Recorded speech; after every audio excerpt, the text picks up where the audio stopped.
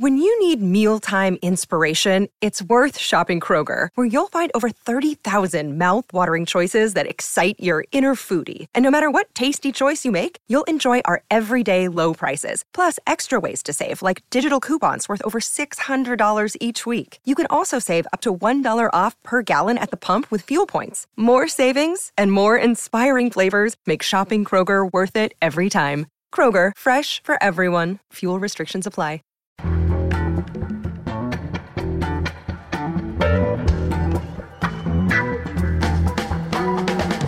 From The Nation magazine, this is Start Making Sense, political talk without the boring parts. I'm John Wiener. Today we'll ask the question, will Trump's generals save us from his impulsiveness, aggression, and ignorance? We'll ask John Nichols. And we'll also talk about the nation's special food issue. It's out now. It's not about the hot new restaurants and the foodie trends. Instead, it asks the question, how can we get to a more equitable and sustainable food system? Zoe Carpenter will explain. She was one of the editors of the issue. One more thing, it also includes some cocktail recipes because these days the news goes best with a stiff drink. First up today, women say Me Too. After the news about Hollywood producer Harvey Weinstein's harassment and sexual assaults on women, social media users around the world have proclaimed a simple idea that sexual abuse is a common experience in women's lives. With the Twitter hashtag #MeToo, they've been telling their stories and acting against the culture of silence around sexual assault. For comment, we turn to Joan Walsh. She's the nation's national affairs correspondent. Last time she was on the show, she brought in clips from her conversation with Hillary Clinton about what happened. We reached her today in New York City. Joan, welcome back. Happy to be here, John. Well, the hashtag #MeToo has been used more than 500,000 times, at least in the first 24 hours. That seems like a lot. What did you think about the Me Too stories of sexual abuse and sexual harassment? I think it's incredibly important. I really do think that more than the Access Hollywood video did last year, featuring Donald Trump bragging about sexual assault, this is really engaging more women more viscerally. I'm not going to predict anything about a change in our culture, but I think change often starts with revelation. And I think even women are surprised by the number of people and the kind of people.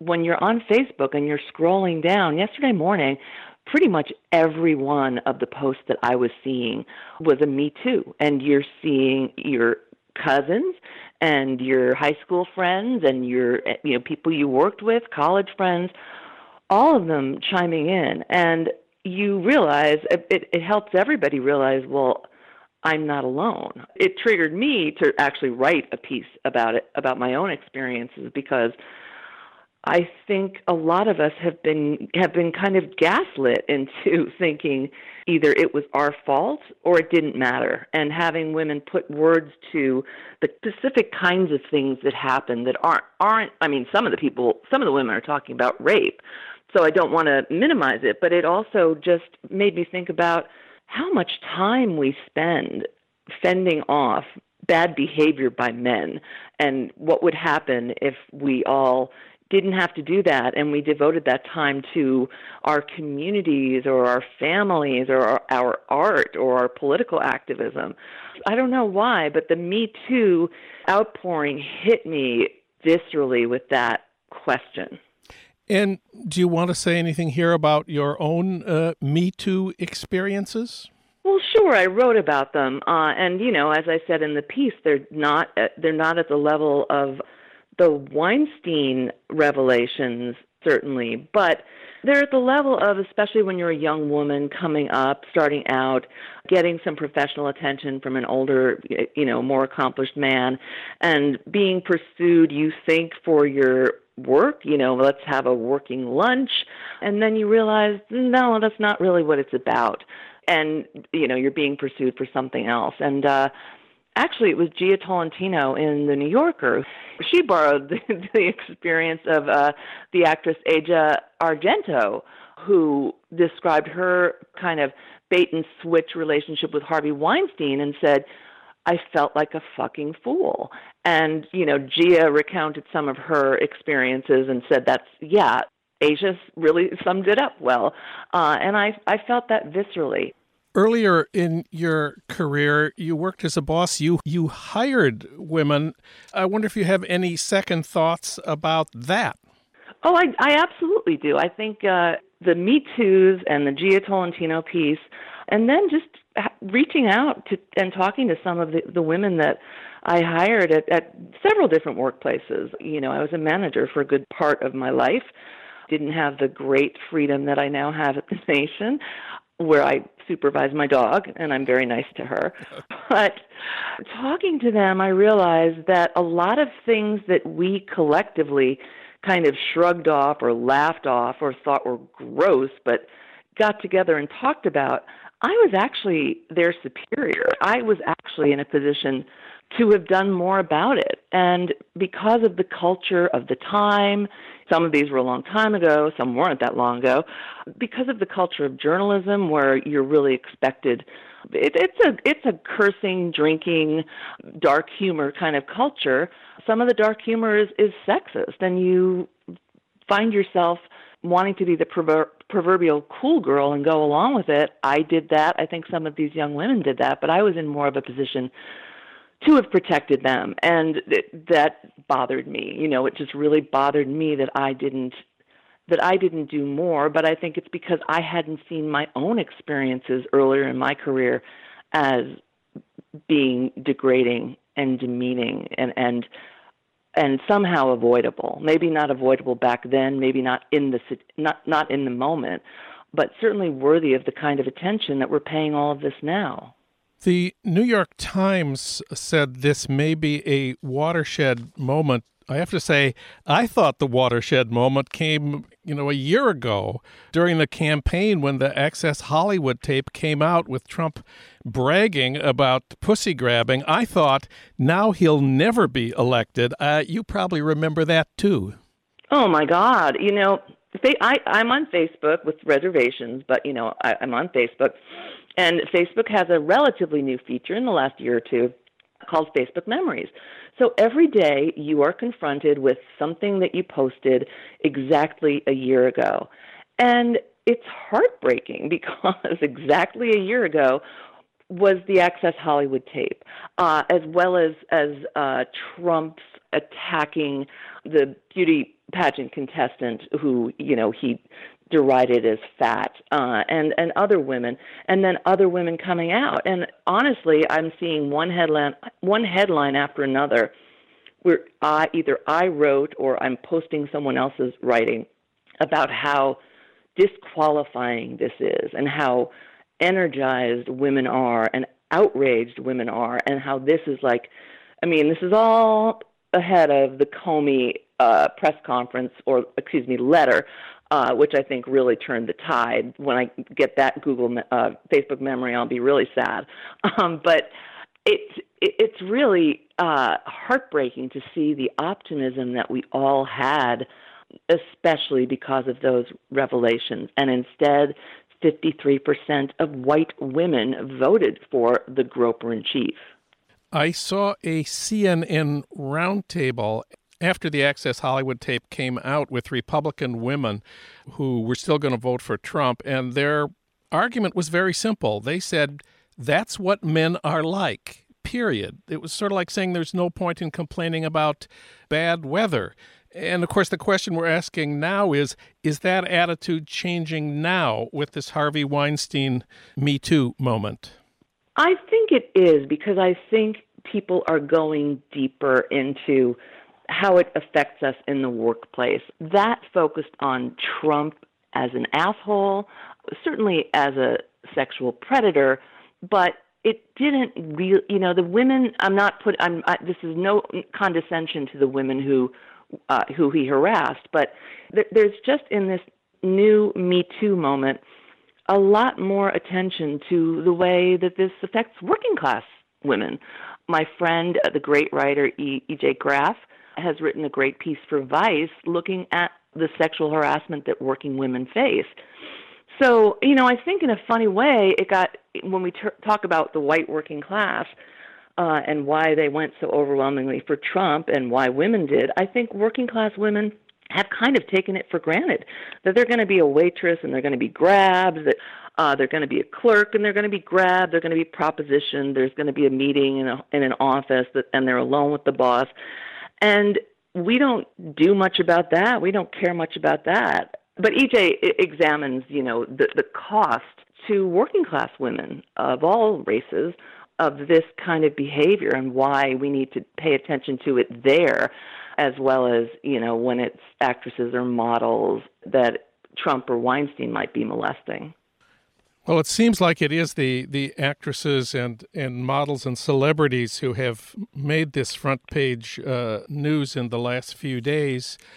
I wonder what you think about Sean Hannity arguing on Fox News, quote, "Liberals love to be so sanctimonious, holier than thou, but they're really hypocrites," close quote. This is, of course, because Harvey Weinstein is a big Democratic donor. Do you have a response to Sean Hannity?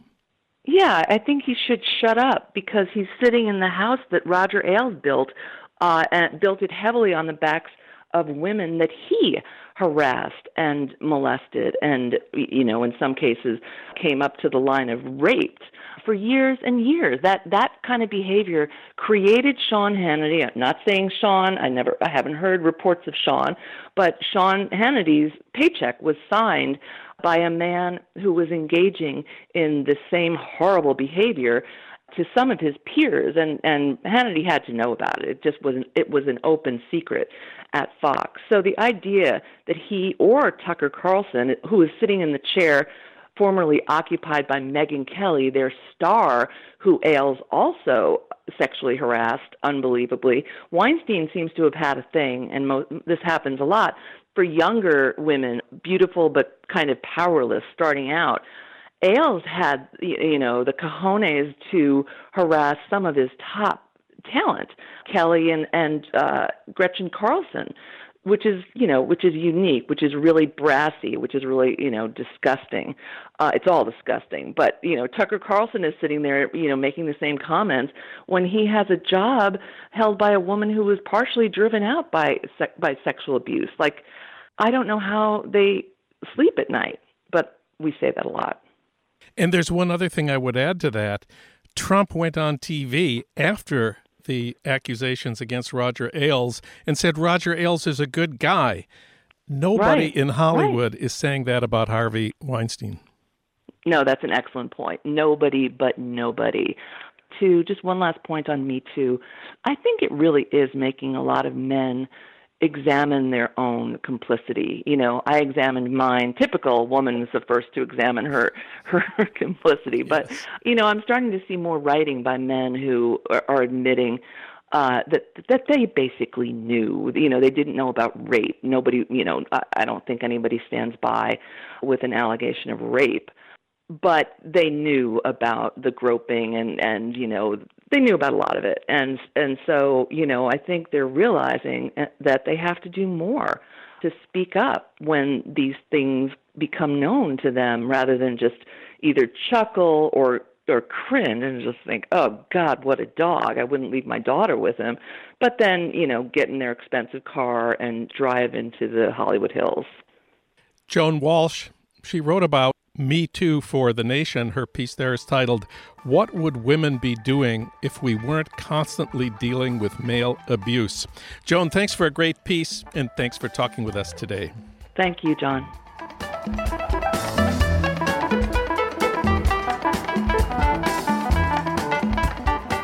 Donald Trump may be narcissistic, ignorant, impulsive, and dangerous, but we are told his three top generals are working hard to control his actions and limit the damage he could do. For comment, we turn to John Nichols. Of course, he's the nation's national affairs correspondent, and all three of the generals are part of his new book, Horsemen of the Trumpocalypse, a field guide to the most dangerous people in America. John Nichols, welcome back. It is a pleasure to be with you, sir.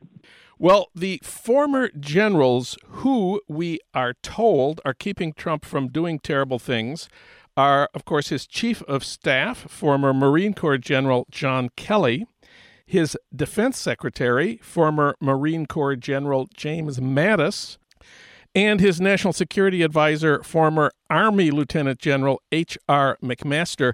We've been told they have a pact to ensure that one of them is always in the country to watch over Trump in case he, quote, goes off the deep end. And we've been told they've been doing good things, especially on foreign policy. They prevented Trump from scrapping the Iran nuclear deal. And most important, they don't want a nuclear war with North Korea. Your book, Horsemen of the Trumpocalypse, has chapters on each of them. Let's start with Defense Secretary James Mattis. He was in the news last week after Trump tweeted about war with North Korea, after Trump tweeted that diplomacy was, quote, a waste of time. Mattis said the American effort in North Korea is, quote, diplomatically led. And after Trump tweeted that, quote, only one thing will work, scaring everybody, Mattis said that the United States is focusing on an economic, sanction-buttressed effort to try to turn North Korea off this path. Tell us about Defense Secretary James Mattis. Well, Mattis is a fascinating figure. I mean, he is kind of one of these folks who people in the media love. They love the idea of a warrior intellectual, a guy who travels to the battlefield with a backpack full of books and brings great intellect and nuance to the process. And there is some truth to the fact that he reads widely and can discourse relatively widely, but don't lose sight of the reason that Trump hired him, and it wasn't because of that. It was because of a nickname, Mad Dog. And he didn't get the nickname Mad Dog for drawing up nuanced reading lists. No, the fact of the matter is, this is a guy who is a major militarist. He is a very, very big enthusiast for going into military endeavors with a fully stocked arsenal and being incredibly aggressive in pursuing those endeavors. Now, the fact that he brings a little bit of caution to proposal to literally create a nuclear war on the Korean Peninsula, which would immediately destabilize China, Japan, and every place else, and probably, very possibly bring the planet to the brink of destruction. I mean, I guess that's good. I'm certainly, glad that he's there, but I'm not sure that makes him the perfect player in this circumstance. And one of the things that I think is important to understand is that while Mattis can come off as more reasonable in some of his statements and may, in fact, I think it's fair to say, is probably urging the president to dial some things down, he is also presiding over a massive transfer of power in the federal government and in particularly our foreign policy sector. He does talk about a diplomacy-led initiative on the Korean Peninsula, but what he doesn't say is that increasingly that diplomacy is led by him, i.e., that he is talking to other military people and other government folks around the world, people that he has come to know over many, many years, and that Rex Tillerson is strikingly marginalized in all this. The State Department is a mess at this point. It hasn't filled key positions. Whole sectors of the State Department are weak to the point of dysfunctional at this point. There's a lot of chaos there. And Tillerson has accepted a dialing down of the State Department budget, a diminishing of its role and its responsibility. And so Mattis has an immense amount of power, more power probably than anybody at the Pentagon, maybe in its history. And that can make some people feel comfortable because at this point he is not using that power to say, yeah, let's go immediately to war. But I would be very, very cautious about, putting an immense amount of stock in the notion that this guy is always going to be the backstop, or always going to be the person saying no. I think there's very little evidence of that. The most powerful and best known of Trump's generals is his chief of staff, the former Marine Corps General John Kelly. We're told he's responsible for the firing of some of the most dangerous people in the Trump White House, starting with Steve Bannon and his associate Sebastian Gorka. We're told that General Kelly limits Trump's access to online right-wing news like Breitbart and controls who gets to see him. And a couple of days ago, after Trump tweeted about cutting off hurricane disaster relief for Puerto Rico, General Kelly said, quote, "Our country will stand with those American citizens in Puerto Rico until the job is done," close quote. That's, of course, the opposite of what Trump said. What's your assessment of Trump's chief of staff, John Kelly? Well, I dare say I'm not in the camp that says John Kelly has really made everything great out at the White House. If you look at the period since John Kelly came into position of power there, where he was supposedly the definitional figure, what have we had happen during that period? Charlottesville, the chaotic and deeply troubling, I would say, disqualifying presidential response to, one of the major sort of meltdowns on issues of race and fascism and Nazism in recent American history. Kelly was in charge there, and where was the order? Where was the functionality there? Look at this mess with North Korea. Kelly's been in charge. I haven't seen the president stabilize or become a more functional player in this regard. Look at the total unmitigated chaos as regards Trump's agenda with Congress. I mean, despite his ridiculous recent press conference with Mitch McConnell, I mean, things are strikingly out of control. Look at the president's speech to the United Nations. Kelly was in charge, but who wrote that speech, or who at least drafted key parts of it? Stephen Miller, an acolyte of Steve Bannon.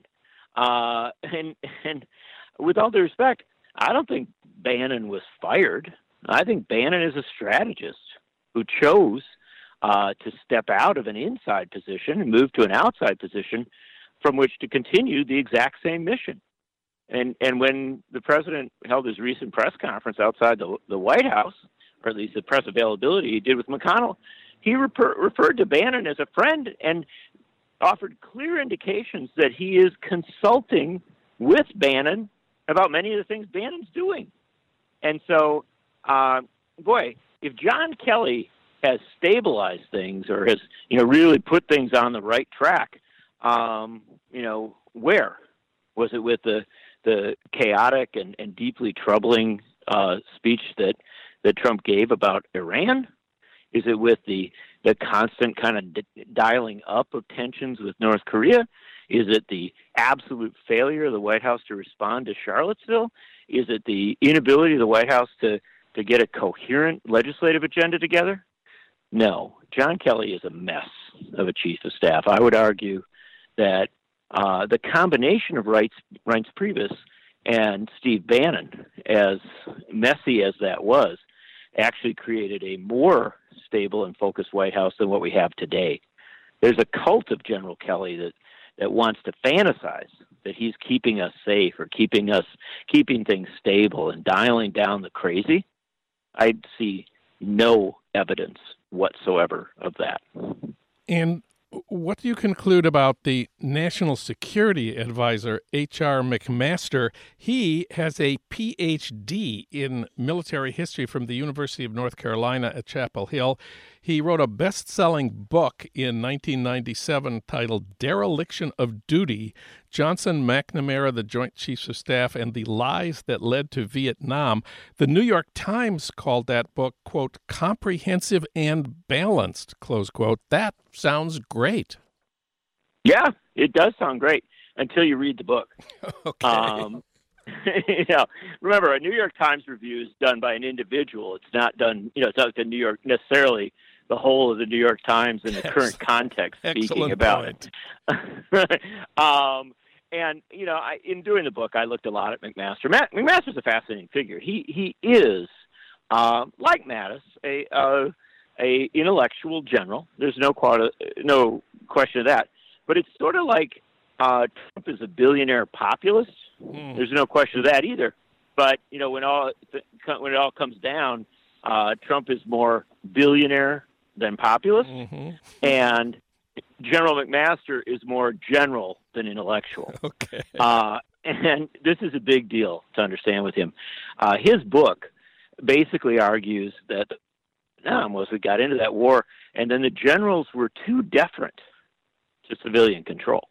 They were too deferent to concerns about domestic policy and domestic politics, and frankly, the demands of the people as regards that war. They didn't go for like a maximum win and arguing for strategies to absolutely prevail. Now, there are many people that believe that. I understand that. There are even some reasonable people who believe, if you're in that, that this is the work of generals. This is what generals do. They should guide things. But I happen to be on the side of the founders of the American experiment, which is that we have civilian control of the military, and the military is supposed to be deferent to those civilians rather than kind of calling the shots. And I think that that's the key to all of these generals. When we look at these three folks, the problem that we come to is something that Senator Kirsten Gillibrand identified when she voted against the Mattis nomination in particular, and really was the principal opposition there. To get Mattis into that position, we had to gut out long-term policies that we've had in place as regards generals stepping into leadership positions in the Pentagon. They changed the rules to let Mattis step in there. And part of that is because Trump is so obsessed with generals. We have a bad situation now because Trump has put generals into all sorts of positions of power. And now we're saying, well, yeah, but these are reasonable generals. These are, better than some other generals. That may be true. But the core principle that we should have civilian control of the military and that we should also have a balance as regards the military, i.e., that the military-industrial complex should be checked and balanced by a set of civilian priorities, which we value and which we advance, and which, frankly, are part of what we defend.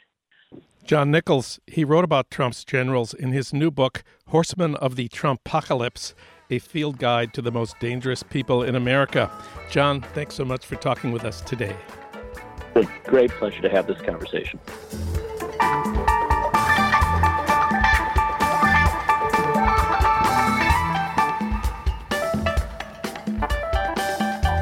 Now it's time to talk about the nation's special and long-awaited food issue, just published this week. For that, we turn to one of the nation's editors, Zoe Carpenter. She's also associate Washington editor of the magazine. Zoe, welcome back.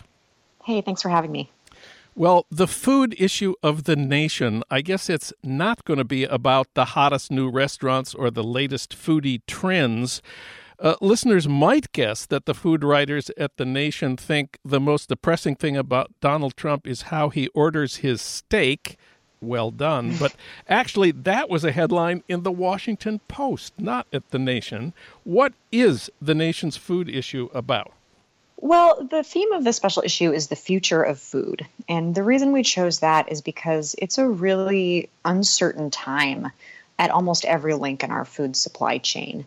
And what I mean by that is that we're at critical points where in agriculture, in food service, when it comes to labor, in technology, there are all these changes, there are all these questions, and there are real challenges that are confronting our food system. And so we thought it was a good time to take stock of some of those changes and challenges and look ahead and ask what the future of food might look like in a couple of ways.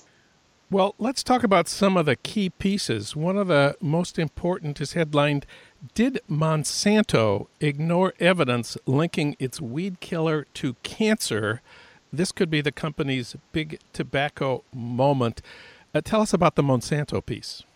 Sure, that's a piece by Renee Ebersole that we published in partnership with the Food and Environment Reporting Network.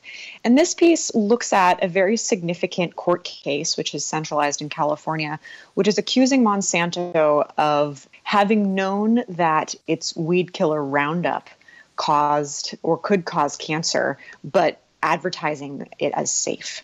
And, some background on Monsanto and on Roundup is that the active ingredient in Roundup, glyphosate, is the most popular herbicide in the world. And so hundreds of millions of pounds of this herbicide are sprayed every year on cropland, on personal gardens and lawns.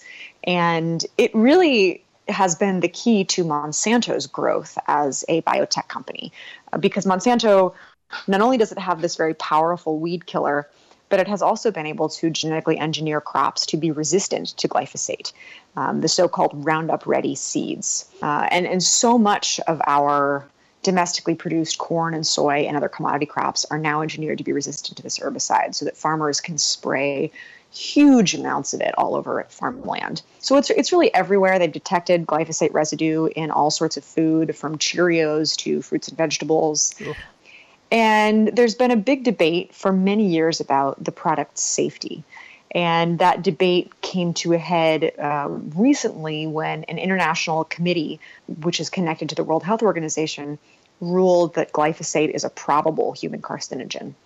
And Monsanto just disagrees with that ruling and says that it contradicts previous rulings by authorities like the Environmental Protection Agency in the U.S., but it did open the door for this lawsuit and many other lawsuits claiming that farmers and other people developed non-Hodgkin's lymphoma from using Roundup.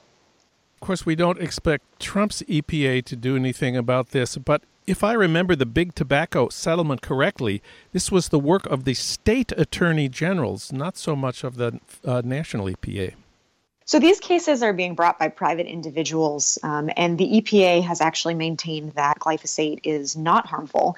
They're still in the middle of another review of the safety. And part of what this article uncovers and discusses is that Monsanto has had a very close relationship with some of the regulators at the EPA who are evaluating the chemical's safety. And so that raises questions about the integrity of their review. And then there's a very different kind of story in the nation's new food issue, how food brought an unlikely group of Syrian refugees together. Stuck in Greece, families found comfort in culinary rituals. This one is a report from a refugee camp in an abandoned Greek Air Force base on a mountain north of Athens. Tell us about this piece. Yeah, this is a really lovely little portrait of a community in this refugee camp.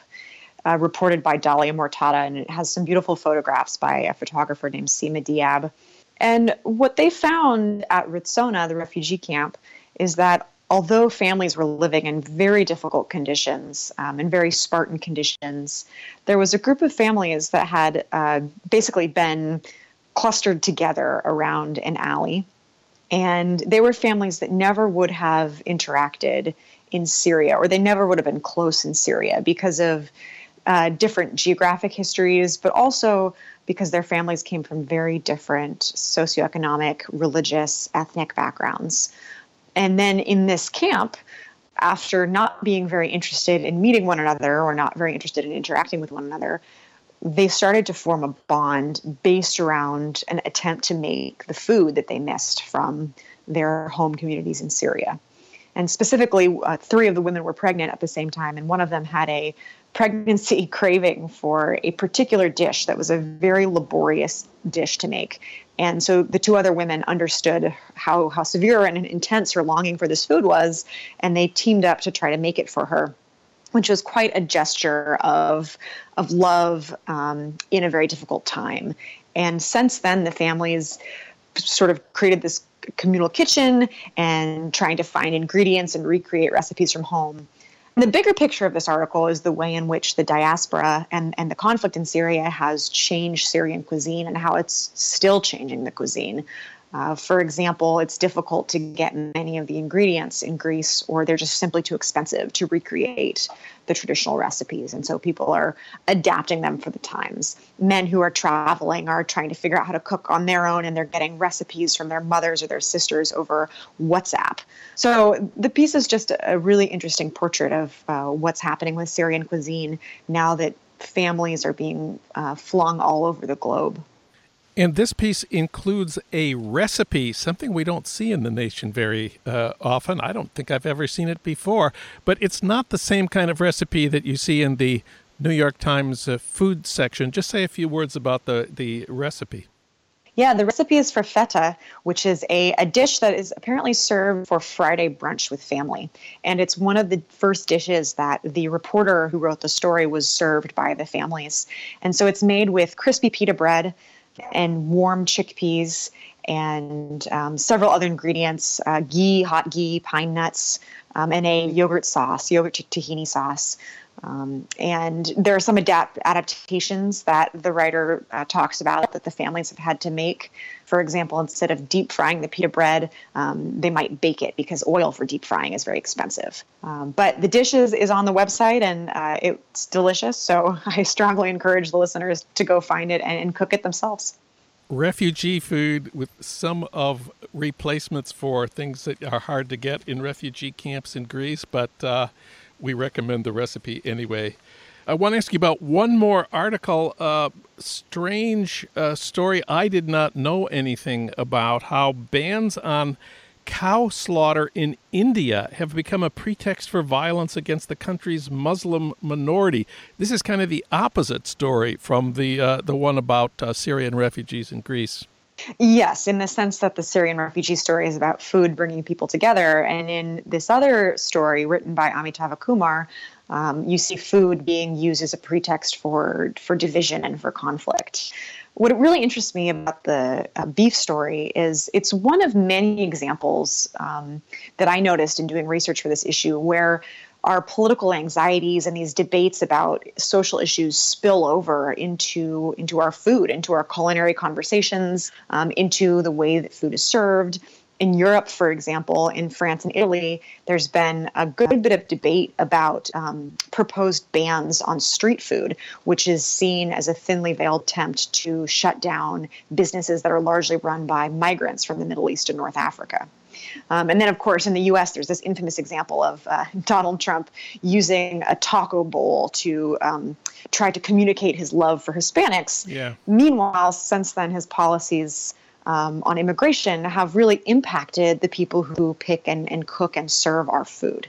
So in the case of the story in India, you see the political party of Narendra Modi, the prime minister, that party is the BJP, which is a right-wing nationalist Hindu party, is using this long-standing taboo against eating beef as a way to essentially verbally attack the Muslim minority with the idea that killing cows is taboo. And that has emboldened these groups of vigilantes essentially to come after what largely are poor minority members of the Indian nation, accusing them of eating beef, in many cases with very, very scant evidence. Finally, the big question, how do we get to a more equitable and sustainable food system? You wrote part of that section. What kind of answers did your contributors come up with? So we asked our contributors to respond in pretty specific ways. So some of the ideas include thinking more critically about the next generation of gene editing technology that's starting to come online, and looking very seriously at who controls that technology and what we're using it for. Another thing that our contributors talked about is making sure that we are supporting young people who want to get into farming. We have a serious problem with farmers getting older and there not being enough people to take their place. There are also serious issues with consolidation in the industry, and many of the people that I talked to in preparing for this issue talked about those growing oligopolies as being something that's very difficult for farmers and for consumers. It limits choice, it makes things more expensive, and it has real concerns for public health. So those are just a few of the ideas. Then, of course, there's looking at how the food system supports the workers who work in that system. You may be buying a beautiful tomato, a beautiful organic tomato, but what's happening to people who pick that tomato or who is serving your food in restaurants? What kind of support are they able to offer their families based upon the wages that they're earning? One more thing. I opened by saying the nation's special food issue is not about the latest foodie trends, but I see there is a page of recipes for some cocktails. I was a little surprised. What are the new cocktails that the nation has come up with? Well, these are dark times. These are difficult times. And sometimes when reading the news, it is best to do so with a stiff drink, particularly these days. And so we asked 3 of our favorite booze experts to come up with some recipes for us. They have very evocative titles, I have to say. Yes. So we have a drink called Russian Interference. That is a vodka-based drink, as you can imagine. Of course. And we have another variation of a Negroni called the Kofivi Negroni. And of course, some people may remember that Kofivi was an infamous typo made by our new commander-in-chief. And then finally, there's a drink called the Knee Bend, which is an adaptation of an old German drink, approximately called the Knee Bend. And this drink refers to the recent NFL protests. Well, I hope there was a taste testing of these cocktails to make sure that America's Oldest Weekly was not making a mistake here. There was a taste test, and I can assert that they are all delicious and all worth your time. Zoe Carpenter, she was one of the editors of and contributors to the nation's special issue, The Future of Food, Setting the Table for the Next Generation. It's out now. You can read it at thenation.com. Thank you, Zoe. Thank you so much for having me.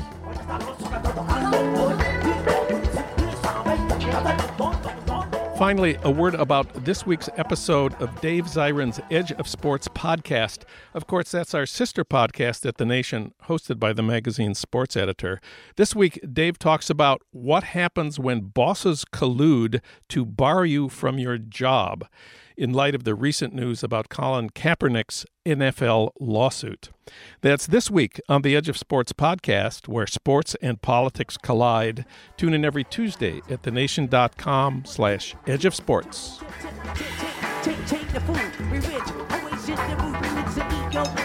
Start Making Sense, the weekly podcast of The Nation magazine, is recorded and edited by Lyra Smith at the studios of Emerson College, Los Angeles, located in the heart of Hollywood, with additional production help from Justin Allen.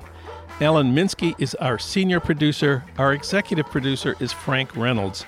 Annie Shields is our engagement editor. Katrina vanden Heuvel is editor and publisher of The Nation.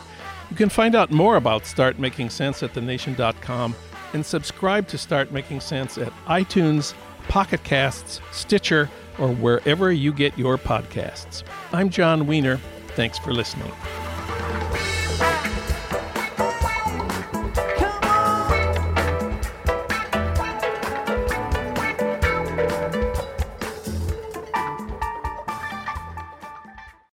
When you need mealtime inspiration, it's worth shopping Kroger, where you'll find over 30,000 mouth-watering choices that excite your inner foodie. And no matter what tasty choice you make, you'll enjoy our everyday low prices, plus extra ways to save, like digital coupons worth over $600 each week. You can also save up to $1 off per gallon at the pump with fuel points. More savings and more inspiring flavors make shopping Kroger worth it every time. Kroger, fresh for everyone. Fuel restrictions apply.